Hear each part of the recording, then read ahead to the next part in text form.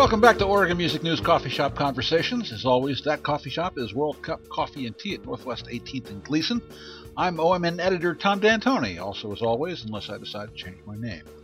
With me today is Ron Blessinger, the musical director of the internationally known Third Angle New Music Ensemble. I first met him a long time ago when I wrote and produced a TV story on their production of several compositions by Steve Reich, which included a visit from Reich to work with them. It was an experience that neither one of us will ever forget. Me and Blessinger, that is. Upcoming coffee shop conversations will include musician, dancer, multi-culti practitioner Belinda Underwood, pianist, composer Ramsey Embick, entertainment attorney Peter Von Shaver, singer Christy Lane, and bluesman Lloyd Jones. Let's talk with Ron Blessinger.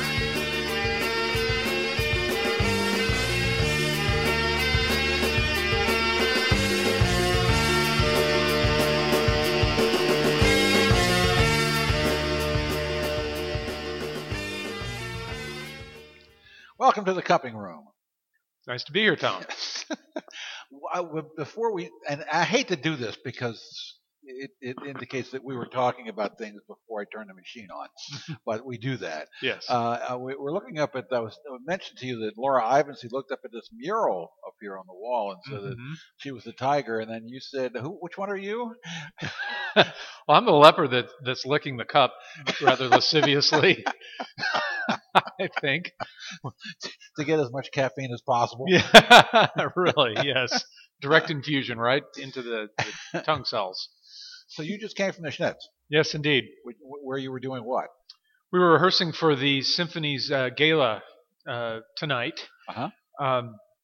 The big gala fundraiser, and actually this year the Symphony has really done a really smart thing and made it about honoring important people that are important to the orchestra and volunteers and others who are affected by and influenced and positively influenced and affected by the symphony's operations. So that's going to be a big night for the orchestra. And what were you rehearsing? Whole bunch of overtures. Really? Yeah, Verdi and Dvorak and a whole bunch of stuff that has a lot of notes in it that flies right by. Didn't you want to play the rest of the piece? No. I mean, I think opera always works best when it wraps up in 5 minutes or less. Oh. Well, the Bugs Bunny cartoon, they told the whole ring cycle in about 6 minutes. So, and that's about right, I think. That's funny. So, which violin are you? Well, I'm in the violin section in the orchestra, and these days we rotate between second violin sections. So we could sit anywhere practically within the orchestra, within the violin section. Yeah, and all the string sections do that at this point. There's no hierarchy anymore? Come on. Well, there is, but it's not in terms of how we sit. Well, I mean that's a little joke. I mean, these days the orchestra is playing so well, and the morale is wonderful, and the esprit de corps, which I guess is the same thing. Yeah. It was about 13, 14 years ago where we decided as an orchestra to have rotating strings, and that was just a very, very positive development. So it works for everybody. What did that do for you? Well, it got me out of the back.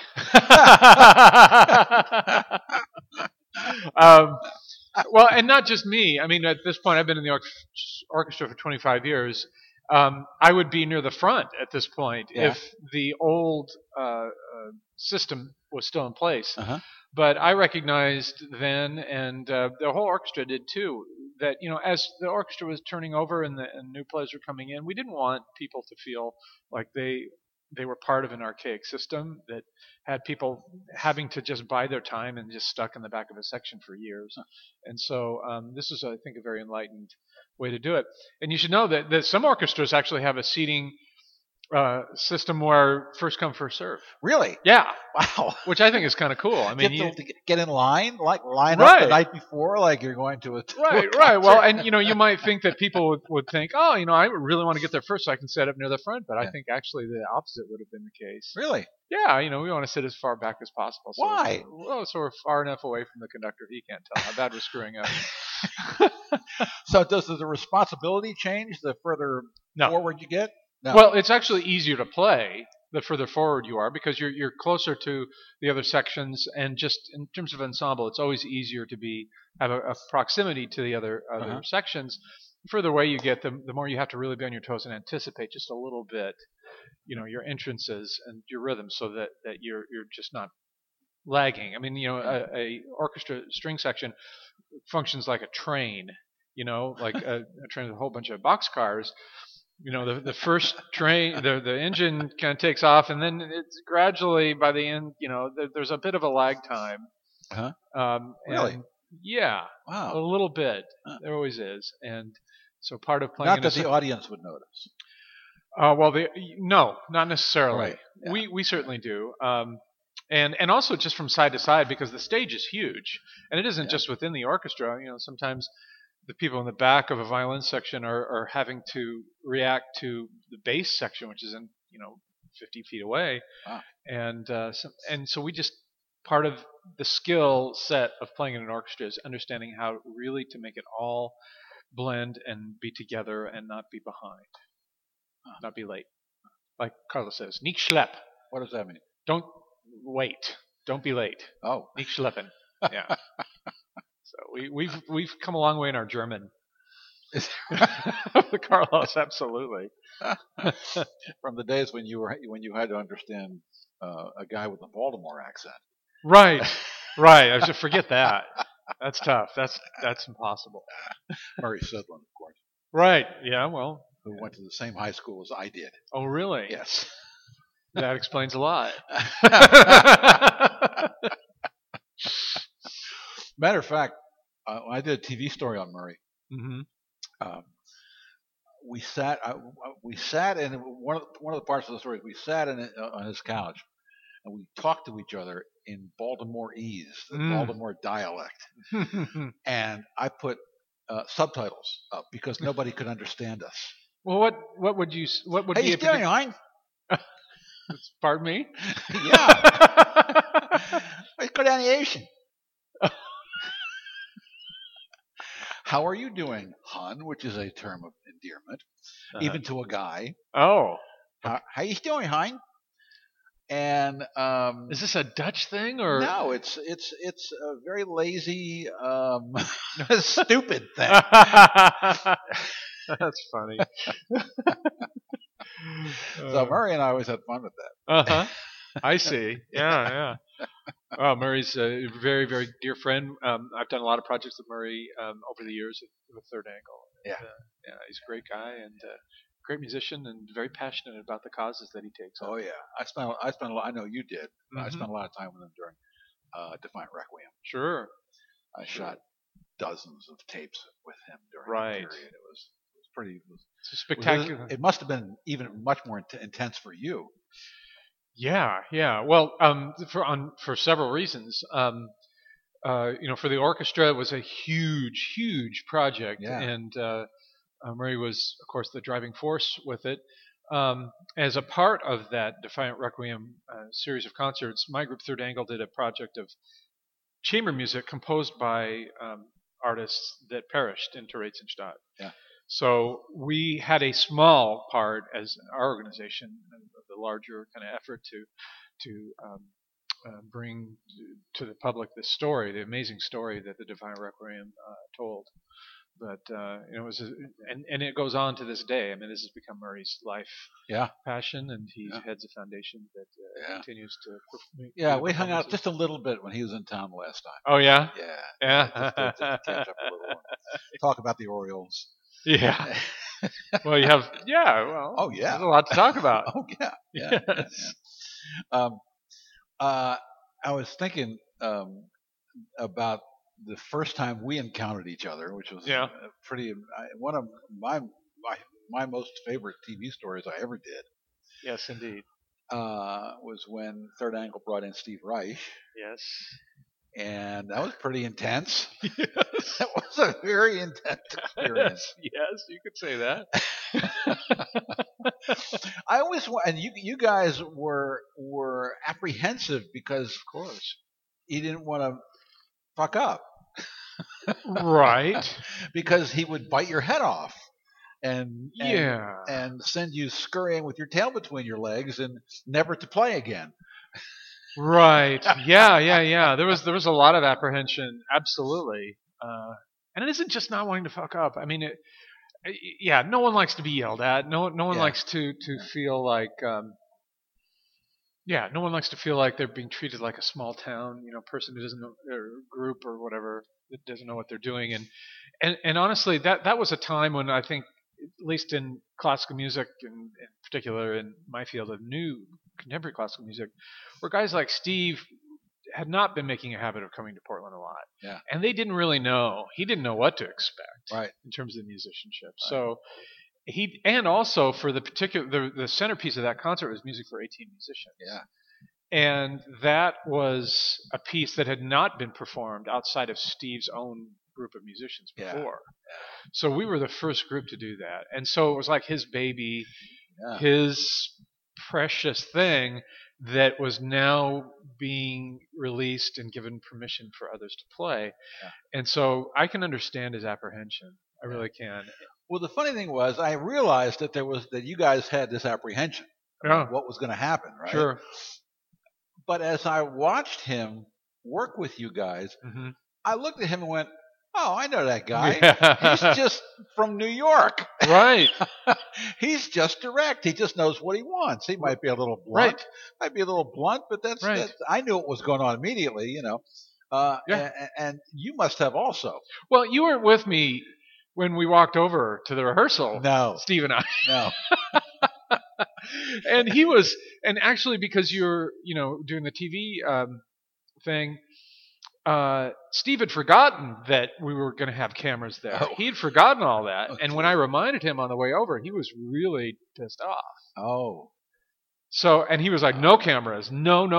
It's not going to happen. Not going to allow that. No. Geez. And I was like, "Well, great. What am I going to tell these guys that are all set up and ready to go?" Yeah. And I said, "Listen, I'll make you a deal. I think Tom's a pretty good guy. He's from Baltimore. Don't hold that against him.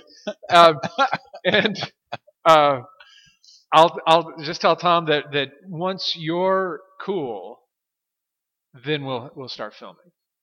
Of course, I never told you that. No, you did not tell me that. Because I knew it would be fine. I knew exactly. He didn't know if we were total idiots or not. And he might have had a point there. But and so he was really, really apprehensive. He was the one. And then he showed up, and then you could just see, and you can even see in the TV spot, how just but minute by minute he begins to relax and just enjoy it, and begins to understand that the piece is in good hands. Yeah. And that comes through really clearly on the video. And there was another magical moment that to me was really the turning point of the whole weekend, which is we did a string quartet of his called Different Trains, and we sat down to play it, and my players in the group, we had steeled our nerves. Yeah. To not know what to expect. What was kind the of instrumentation in that? The instrumentation of 2 violins, viola, and cello. Okay. And it's a famous piece. It uses recorded interviews of Holocaust survivors, and then famous Steve Reich compositional technique of taking the rhythm and the pitch of the voice and using that mimicked in the instruments to form the music. And so we play the piece for him. He's right there, right next to us. And we finished playing, and I could see the other players in the group kind of, nervous. And we looked over at Steve, and he took off his glasses, and we're like, "Oh shit, here we go." and he started to cry. Man. He said, "Greatest performance of the piece he'd ever heard." And after that, he was our absolute best friend. Wow. He was stellar, and like you know the type, the type of person who's just a direct, kind of East Coast kind of guy. And it's not the first time, whether it's John Zorn or others that I've dealt with subsequent to that. Right. People who are really passionate and just it has to be right. And if it's not right, I'm going to let you know. Right. Yeah. And that's just the style. That's just the personality. And at the end of the day, that's exactly who you want to work with. One thing I always wondered about when I've gone back and looked at that piece is he went over and talked to Thomas Svoboda. Yes, indeed. Did he know who Thomas Svoboda was? I don't think so. I didn't think so either. Not at all. And that was amazing to me. Yeah. It's like, geez, he's talking to Thomas Svoboda. For God's sakes, I know. I know. And of course, Thomas was just nice about everything. Yeah. Yeah.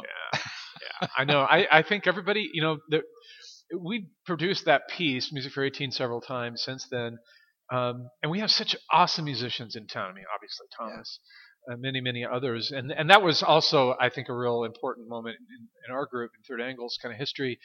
Is this realization that we had the musical resources in town to pull off Music for 18, because 4 pianos, singers, 9 percussion, just a stage full of players, but everybody had to be great, and everybody was great. I mean, it was a really phenomenal performance. So it really was. Yeah, it was. Yeah. So that was a turning point for Third Angle. I think so. Yeah. That was my first year leading the group, and I give Jeff Payton a lot of crap for it, because he says, "Here, we think you should take over Third Angle," and I said, "Fine. What are we doing?" It's like Music for 18, and like, shit, how are we going to get? Where would he find 4 pianos? And logistically, it was a nightmare. And then I said, "Well, why don't we bring out Steve?" and began that whole process. I should say one other thing about the string quartet. Different trains that was really, really special was that one of the subjects that was interviewed was a woman named Chela Krychek. And Chela was actually, her voice is on the soundtrack, and she lived in town at the time, and we introduced them to Steve. We introduced Chela to Steve, and it was just an amazing moment. The piece is a very human and intense and personal piece anyway, but it just made it even more so, just by virtue of the fact that she was there, and her reaction to hearing the piece was really, really stunning. And I think Steve was really, really moved by it. And it must have been pretty amazing to know that he was there at the soundboard. Well, yeah, my brother. I'd hired my brother to be the engineer. I remember. Do you remember that? Yeah. And we're trying to start the friggin' piece, right? Yeah. And Steve bumped a mute button on the left side, and we kept having false starts, and I was getting really pissed off. I was looking at my brother. I was like, "What are you doing?" And he's like motioning at Steve, like, "I don't know what's going on." And finally, when Steve wasn't looking, Dan reached over and pressed the right button. We got started. So that's the foibles of as acoustic musicians. We always deal with technology very cautiously. So you had been in Third Angle how long then? Well, I moved to Portland in 1990. I've been playing with the group off and on since then, and I've been the director for 14 years. This is my 15th year, actually. Yeah, I know. Old fart. Turning 50 this year, dude. How is that possible? I don't know, man. It's just crazy. It's crazy. What was your attraction to it when you first joined? Well, I grew up in Eastern Oregon. I grew up in Hermiston. And we Yes. didn't have a lot of contact with Bartok or John Cage. Do people still give you shit about it? Of course. But they don't do that in Oregon. No. Because it's Oregon. Okay? Right. And everybody loves every part of Oregon. Right. Except people who are from some other place. Right. And think about Hermiston as the watermelon capital of the state. Yes. And whose chief landmark is a little mountain shaped like a hat. Right. Well, the big controversy this past year, there's a water tower, and they had a logo of a watermelon or a half-eaten watermelon or something on it, and there was that was the graphic, but then there was a tagline. I think it said "Watch us grow" or "Watch it grow" or something, and but they had a controversy about that, and there was a raging controversy about the new tagline that was supposed to happen. I'm not sure if they've settled it yet, but it's obviously I was from Hermiston. I grew up there, graduated from high school there, and does everybody grow watermelons there? Yes. Yes. Did you have watermelons growing in your backyard? I had them growing in my room.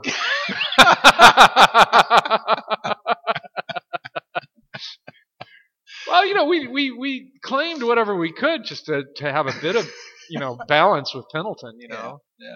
We lost to Pendleton High School. Imagine that. Having to compete with Pendleton. We lost to Pendleton High School in football 56 years in a row. Wow. Yes. Wow. Horrible. Horrifying. Tough to live down. That's 56 years. 56 years. Jeez. Yeah, that's a tough one. Did you ever beat him? Finally. Yes. Finally. Did you play? No. Did you play any sports? Yeah, I played basketball. Did you? My dad was a basketball coach. And yeah, I played freshman year football freshman year, and then I got just knocked flat. I'll never forget it. And we were playing Pendleton, as a matter of fact, freshman team, and I got laid out. And I remember seeing stars. Oh no! And I was like, screw this, man. No way. Nope. That's it. Done. Good choice. Very good choice. Yes. Instead of getting up and saying, he can't do that to me. I'm going to get back Where in is there. He? Where is he? I'm going to get back in there. You know, Tom, hit him harder with my helmet. This year, Hermiston won the state championship. Whoa. For football, for 5A football. Well, congratulations. Thank you very much. I know. Well, we had a lot of faith in the Bulldogs. It was born out. In the Bulldogs. Oh, the Bulldogs. Yes. The Bulldogs of Hermiston. Yes. There you go. Oh, yes. Proud Bulldogs. How did you get from Hermiston to the New England Conservatory, for God's sakes? I got there via Oberlin.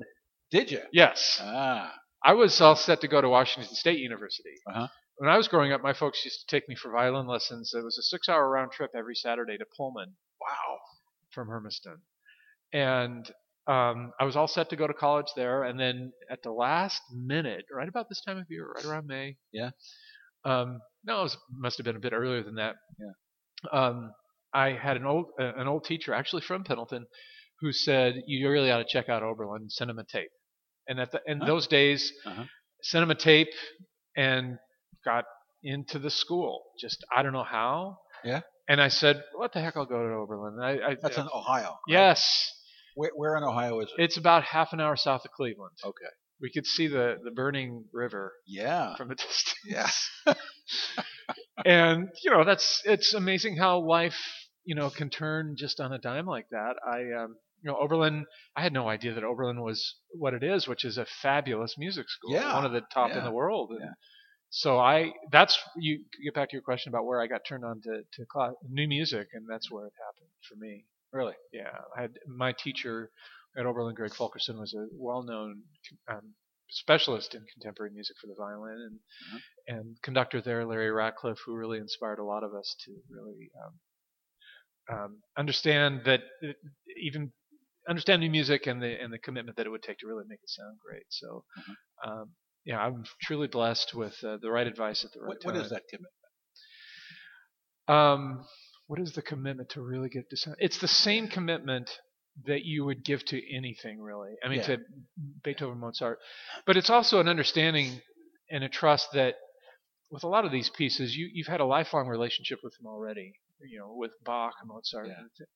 And that with a contemporary piece, with a brand new piece, that you're committing to a relationship for a long time. It's like meeting somebody. Yeah. And you're going to be friends. And you don't just say, okay, it's nice to meet you now. Yeah. Maybe we'll meet again. With a lot of pieces, especially pieces that we commission, it's a lifetime commitment. Yeah. And that's really the lesson we learned there, and also just giving it the time. And it's risky. Yeah, always. It's very risky. I mean, you can you play the Masters, and you pretty much know people are going to like it. Exactly. Right. And it's not that way. Right. It's inherently. A lot of times the pieces aren't going to work, and the audience will not always blame the composer. Right. They'll blame you. They'll blame me. Yeah. And that's okay. That's okay. You learn to live with that, and that's really no burden at all. It's exciting to understand what the composer's really about, and understand what the composer's trying to say in a piece, and then also just make that introduction to somebody else. I've already gotten to know the composer at that point, and the music, I've already made a commitment to it, and I just want my friends to enjoy it. It's like, having a really great recipe that you want to bring friends over to share a great meal with. Yeah. So it's the same thing. Yeah. So, why New England Conservatory? Well, I took a year off and worked on a golf course. You did? Yes. What did you do? McNary. I edged traps. I mowed greens, and Because you're a Bill Murray fan? Yes. Well, did you do like Caddyshack material the entire pretty much. time? I actually had one job where I had a lot of jobs growing up. I worked in lumber yards. I worked on farms. I did a lot of things, and for the golf course, I cut the cups. Where the pins go. I used to pull practical jokes on some of the members and put their they'd hit a good shot, and if they didn't see their ball, I'd run up and put it in the hole. It was fun. And you were how old? I was 20. 20. By then. Like that, yeah. Just had graduated from Oberlin and Yeah. thrilled my parents by putting that expensive college degree to use on the golf course. But I mean, I knew I was going to go back to school, and I needed a year off to kind of, really, really understand that. And I got selected to go on a tour to Russia. Uh-huh. And it was a fabulous thing that Oberlin created, first of its kind, an orchestra of half Russian or Soviet students. I have to be careful saying this because they weren't just Russian; they were all from all over the Soviet Union. Yeah. Moscow Conservatory students and half American students. Uh-huh. And we toured the United States for 2 weeks, and then we toured Russia for 2 weeks. Wow. And that was before the Soviet Union split up. I mean, that was when the Baltic states were still a part of the Soviet Union. And so we were over there in Riga and Tallinn, and actually there are a few of the players, both Americans and from the Soviet side, that are living in Portland now, and we're all friends. Uh-huh. But that was what got me off the golf course and back into music, and then pointed me towards New England Conservatory because I enrolled there shortly after that. Uh-huh. You still play golf? Yeah, but I have teenagers now, so I don't play as much. But I can still, I'll take you down. $1 a hole, Tom. Let's do it. I can't even play miniature golf. I'm not But we have a few golfers in the orchestra. Really? We used to do a lot more regional touring. Do you wear the funny outfits? No, we just have the funny swings. No, it's the funny outfits. Come on. We should play in our tails. That'd be a funny sight. That would be funny. No, Not any funnier than the funny golf outfits, though. Well, or the funny looking shots. I mean, yeah, we have a lot of fun with it. So instead of you did your New England Conservatory thing, and and unlike many others, you didn't go to New York. You didn't stay on the East Coast. You came home. Yeah. Why? Well, I could have stayed in Boston. I was starting to Of course you could have. I mean, I was starting to get some work, with orchestras there, and an opportunity to go to New York. I mean, that was all available. There was a spring break. I was coming home to visit my folks, and the week before I came home, I saw a notice of an audition for the Oregon Symphony, and with a week to prepare, I just said, "What the heck? What the hell? I'll just do it. Let's go for it." Yeah. Flew out, took the audition, and never forget for the finals. It's often the case. We have prelims, semifinals, and we have a final round. Yeah. I played the final round, and then I went to Lloyd Center with my mom to get some socks. And then I got a call, "Hey, we want you to come back and play again." Whoa. There were a couple of us that they couldn't decide between, and I just walked out on stage, and I remember I said, "Hey, check out these socks," and I remember Jimmy started laughing, and because I hadn't warmed up at all. It had been like 3 or 4 hours since I'd played, and I just said, and now having been through other auditions, and I've sat on committees too, I think there's times in your life when you're too young and too stupid to really understand the stakes of something. Yeah. And that was clearly the case with me. Yeah. But I was fortunate to be hired. Actually, I hired both of us at the time. And what did you play when you came back? Do you remember? The solo piece was the Prokofiev First Violin Concerto. Uh-huh. Yeah, phenomenal piece. Unusual for auditions, uh-huh. But it was the only one I knew. So I didn't have a choice. And I was just, it was at a time when the orchestra was expanding the section. It was in a growth mode under Jimmy, and Jimmy and I became really good friends after that. And Jimmy worked with me on projects. Did you find out that day? Mm-hmm. Sure. He told you? Yeah.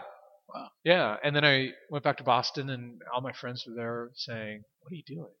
Yeah. Why are you going up there? Yeah. You should be staying here." And to Oregon? Or to Oregon. But here's the awesome thing about that is that every single person from Boston that I remember telling me that lives here now.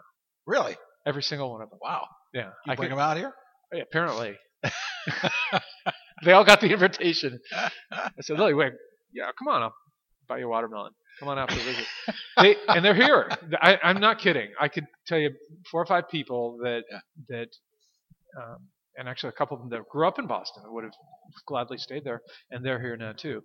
And and just the kind of attitude that is expressed in from those people back then about why would you go there is now turned on its head because everybody wants to come here, not just classical musicians.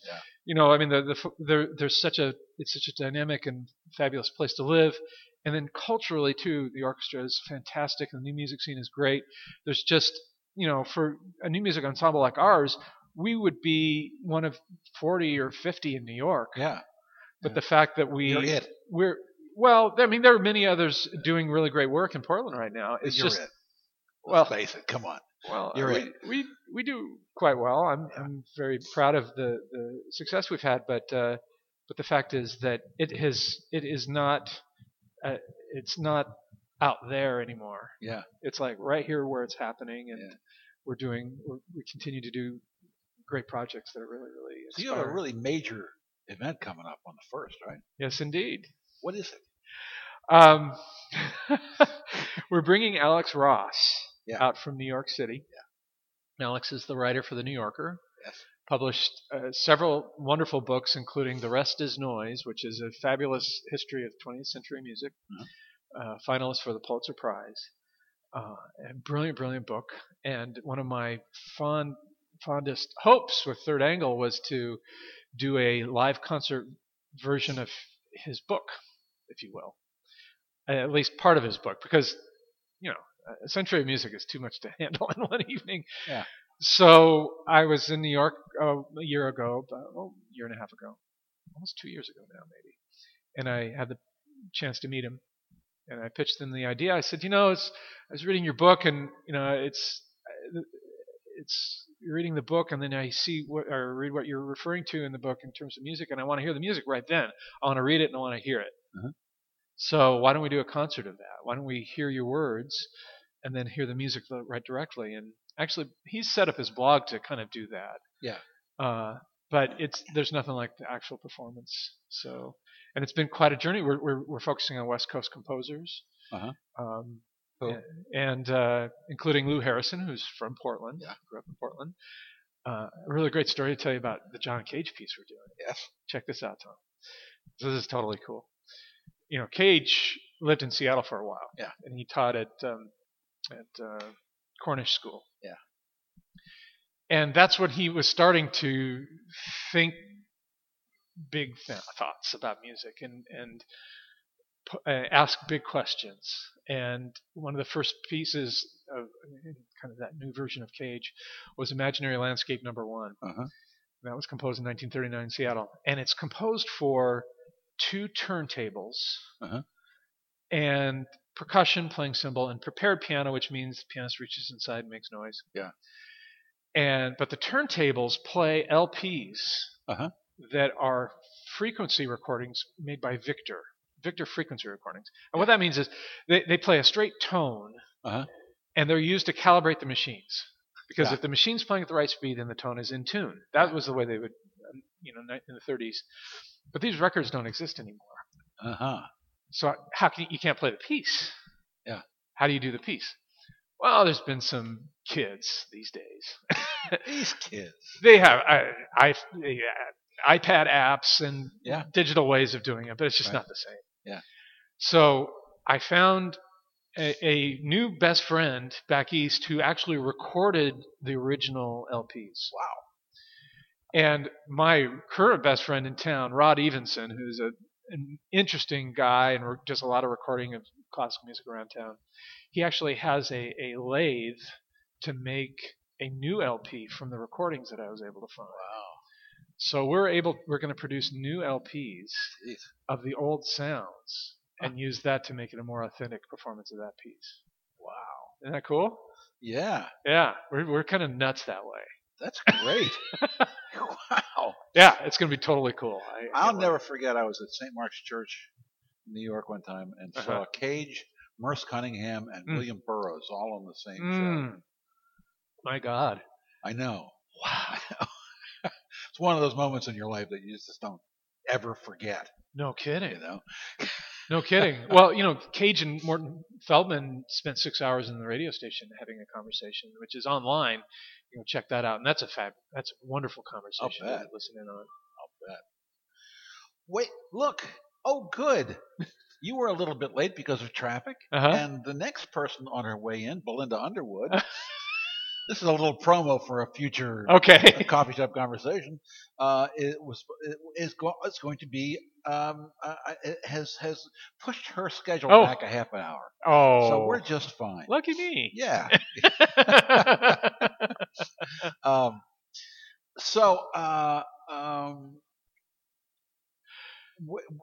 Is that ready to go? Where are you in the? Not yet.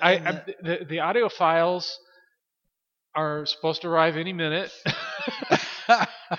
and Rod, Evenson, I understand, stands ready next to his lathe, ready to make the.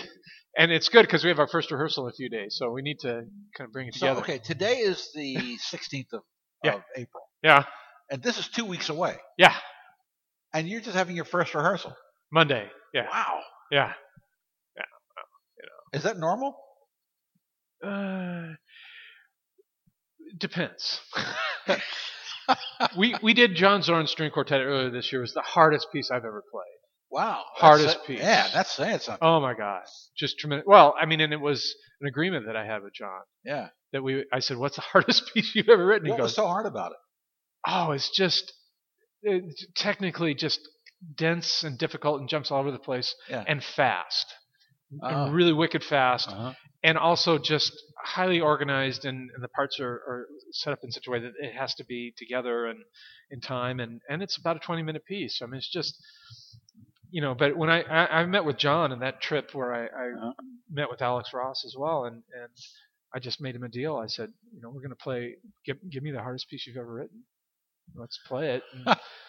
And then I'll send you a tape and see what you think.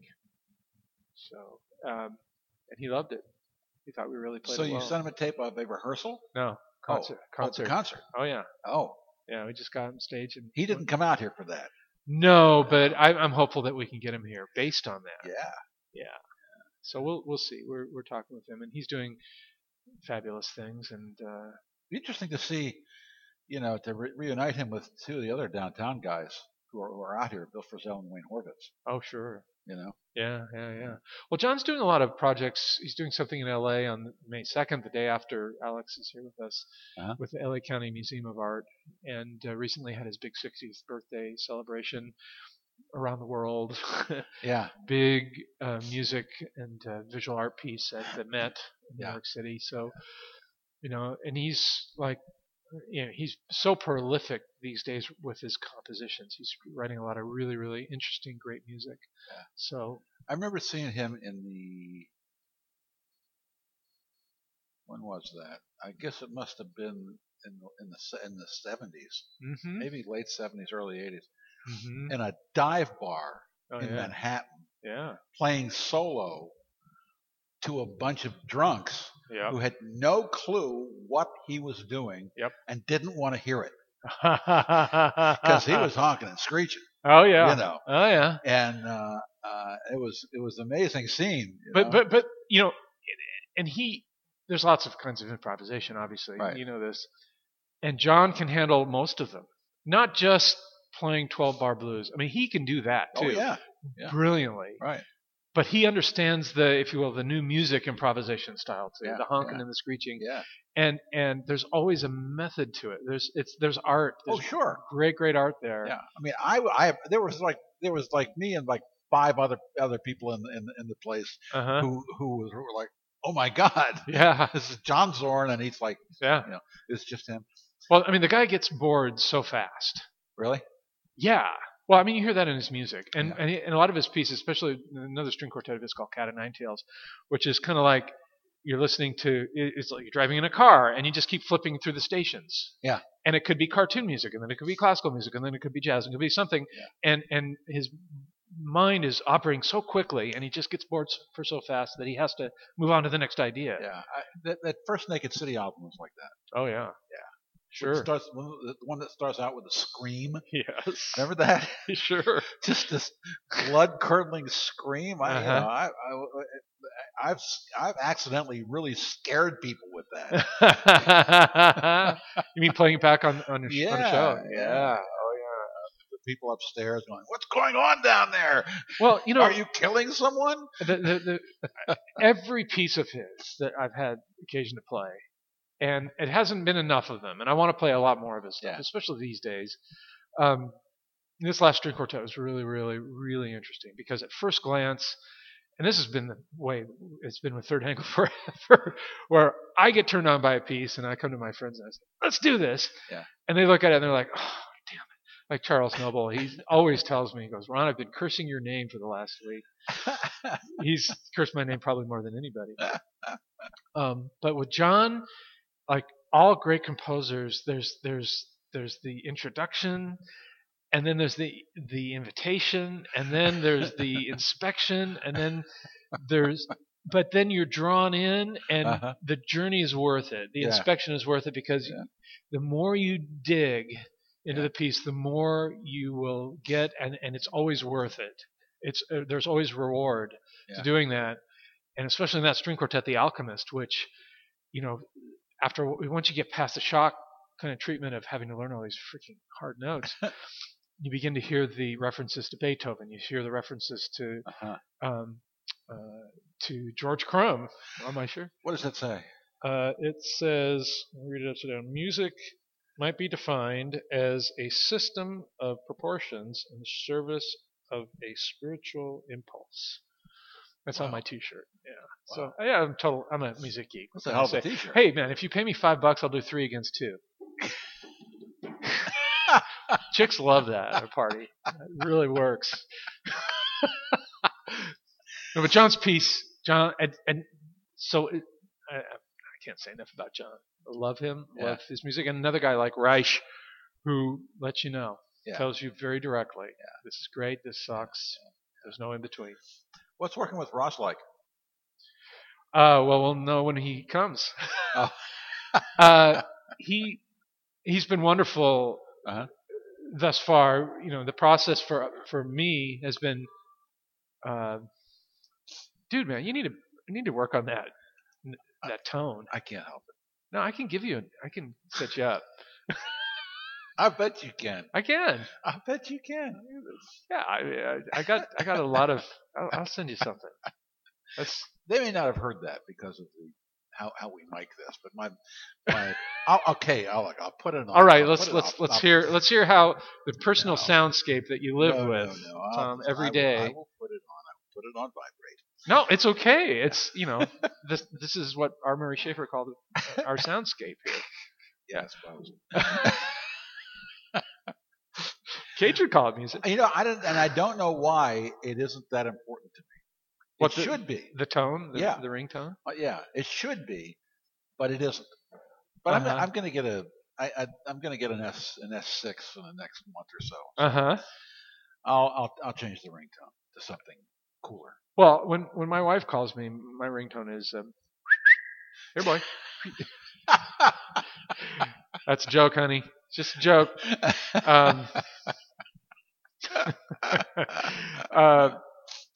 Your kids play? No, my kids are athletes at this point. They're really talented musicians, but we gave up that battle. Really? Yeah. Oh. Yeah. Athlete. My son's a soccer player. Yeah. His team, Central Catholic Rams, won the state championship this year. There you go. He'll play soccer in college next year at Oregon Tech. Wow. My daughter's a swimmer, and she's junior at Grant High School. So. Yeah, we're all in here. We're Portlanders through and through. There you go. 100%. Except when you take them to Hermiston. Then. Hey man, Hermiston's kicking ass. Then they become part of the hat. I tell you what, man, Hermiston, it's not even a comparison now with Pendleton. And my dad moved to Pendleton of all things, which is like stunning and traitorous, but there is a rivalry a la Portland and Seattle. Yes. And Hermiston is the Portland. Yeah. Of the two, right?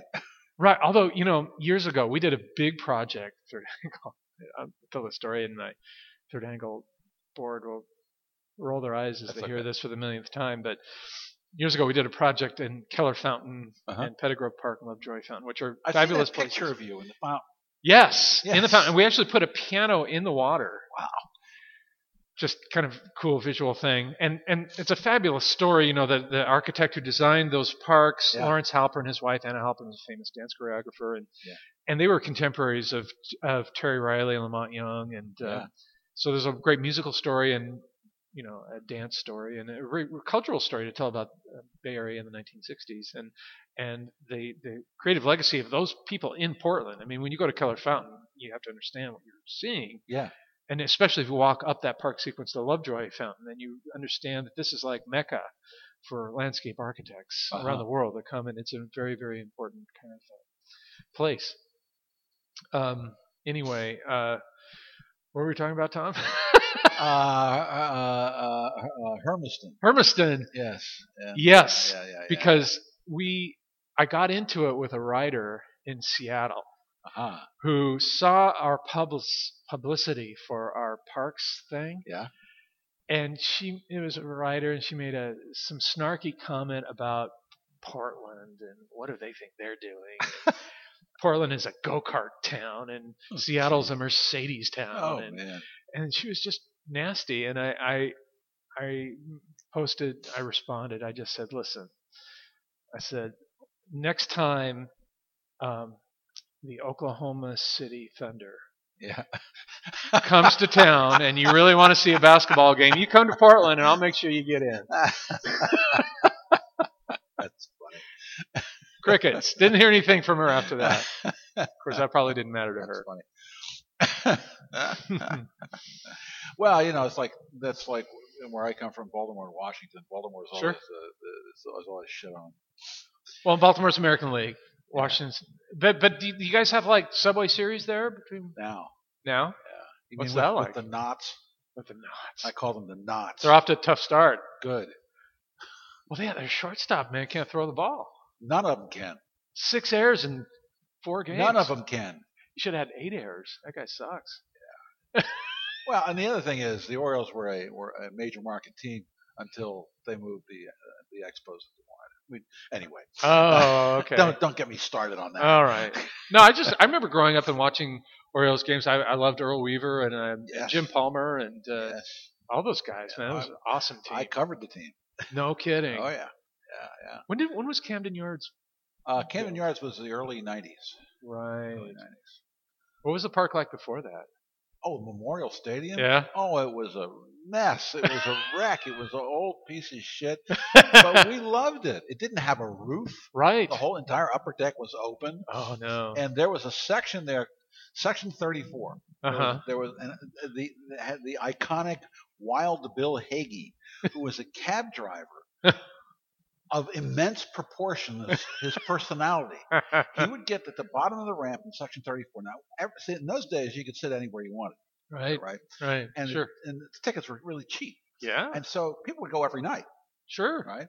And he would get down to the bottom of the ramp, wave his cowboy hat, and with his arms and legs spell out ORIOLES, and the entire stadium would say it along, would yell ORIOLES as he formed the letters with his arms and legs. I'll be darned. I did the first national TV story on him. And I had a press pass in those days, but I would go to the press box, get my dinner, and then go up to Section 34 and not sit in the press box because you can't cheer. You're not allowed to cheer in the press box. I see.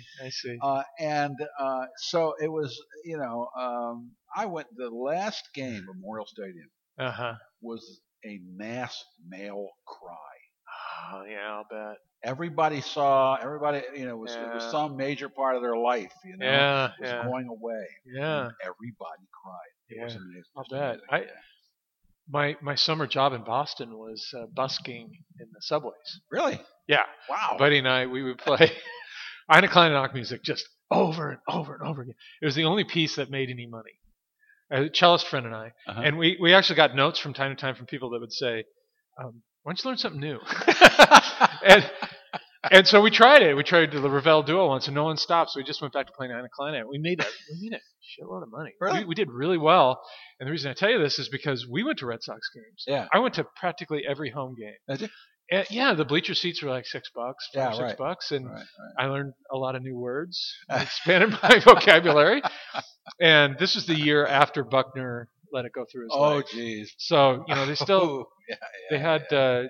great characters, and and the Harvard stop was just a few stops away from Fenway. There were amazing things that happened in Section 34. I'll bet. And first of all, we all hated Reggie Jackson because he was an Oriole and then he left to go to the Yankees. Okay? I didn't know that. Oh. So he was there one night playing for the Angels. Yeah. And we all did things en masse. If you hear the national anthem at Camden Yards now, yeah. When they get to "Oh, say can you," right? Yeah. Later on in the tune, yeah. Everybody yells "Oh." We started that. Anyway, so everybody got up and yelled and pointed to him and went, "Hey, Reggie Jackson!" And of course, he got all puffed up, right? And then we said, "You piece of shit!" This is hundreds of people, right?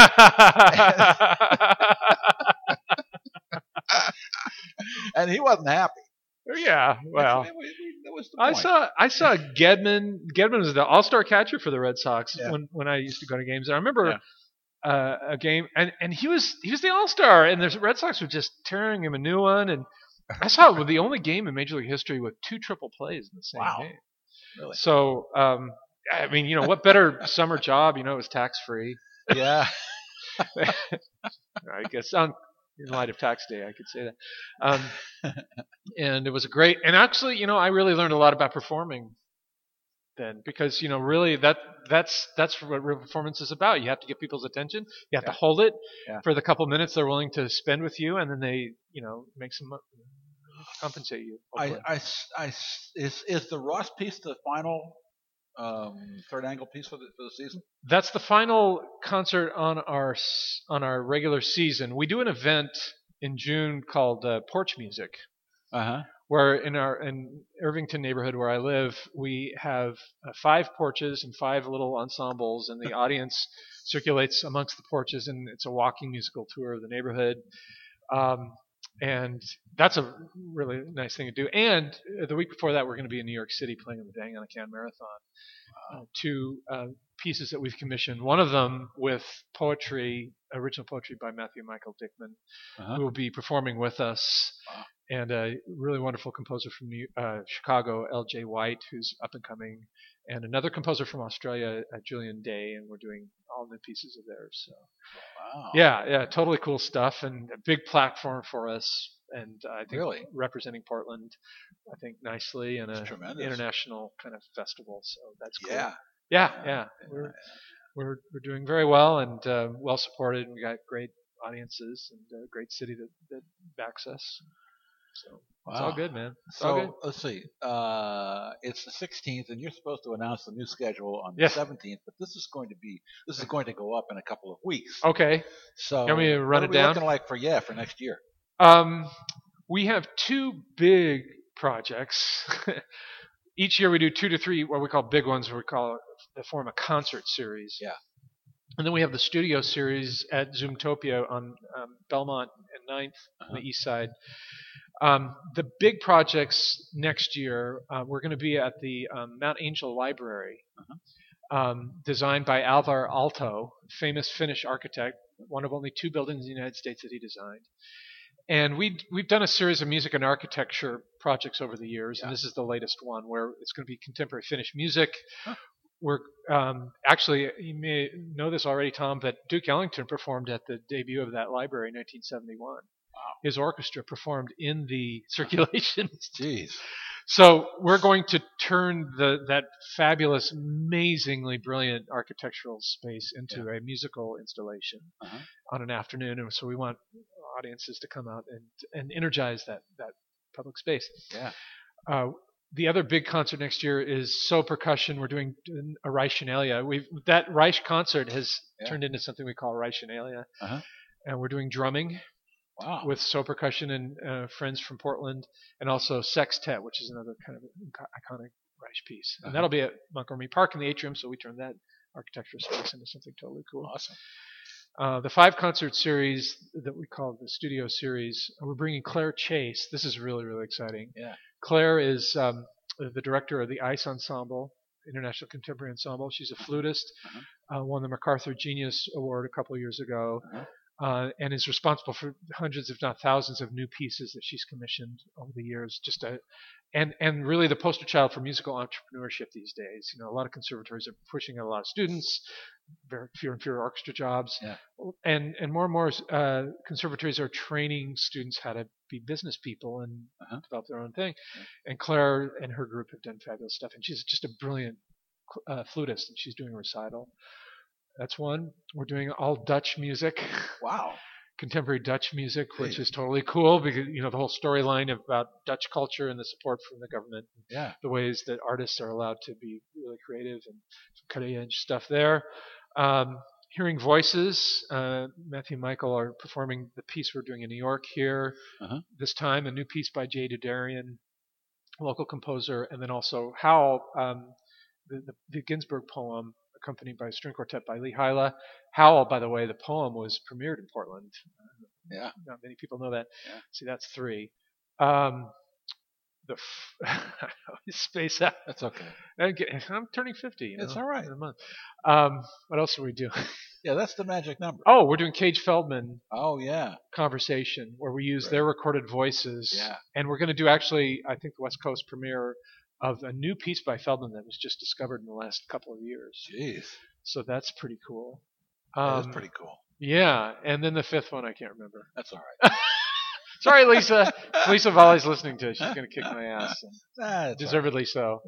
But it's a great season. It keeps us busy, you know, with... Oh, I'll bet. Well, yeah, 7, pretty much a concert every month, which is rigorous. So where do you go from here? You mean today? Yeah. Well, the symphony has the gala at 6 o'clock. Oh, and then at 7:30, or is it 7? 7:30. Yeah. Tonight, we're presenting Jacob Cooper and Melissa Hughes. They're from New York. Jacob composed a song cycle called Silver Threads. And it's computer-generated music, and Melissa is a phenomenal soprano from New York, and we've brought them, and they're performing that song cycle. He commissioned friends to write original haiku as the text, and it's just absolutely stunningly beautiful, gorgeous stuff. And so I better let you go. Yeah. I got to take my kids to swimming. I really appreciate you spending the time here. Oh, my pleasure. Man, it's great to see you. It's great to see you. I look at that Reich piece too very fondly. I mean, that was a real. You were a part of that, Tom. I really, really appreciate that. Well, it was a great experience. Yeah. It was, and it was a brilliant. The way you told that story was really, really wonderful. Thanks. You're welcome. Thank you. Okay. See you. I'll see you around. Okay. We'll go to a baseball game, dude. I'm for it.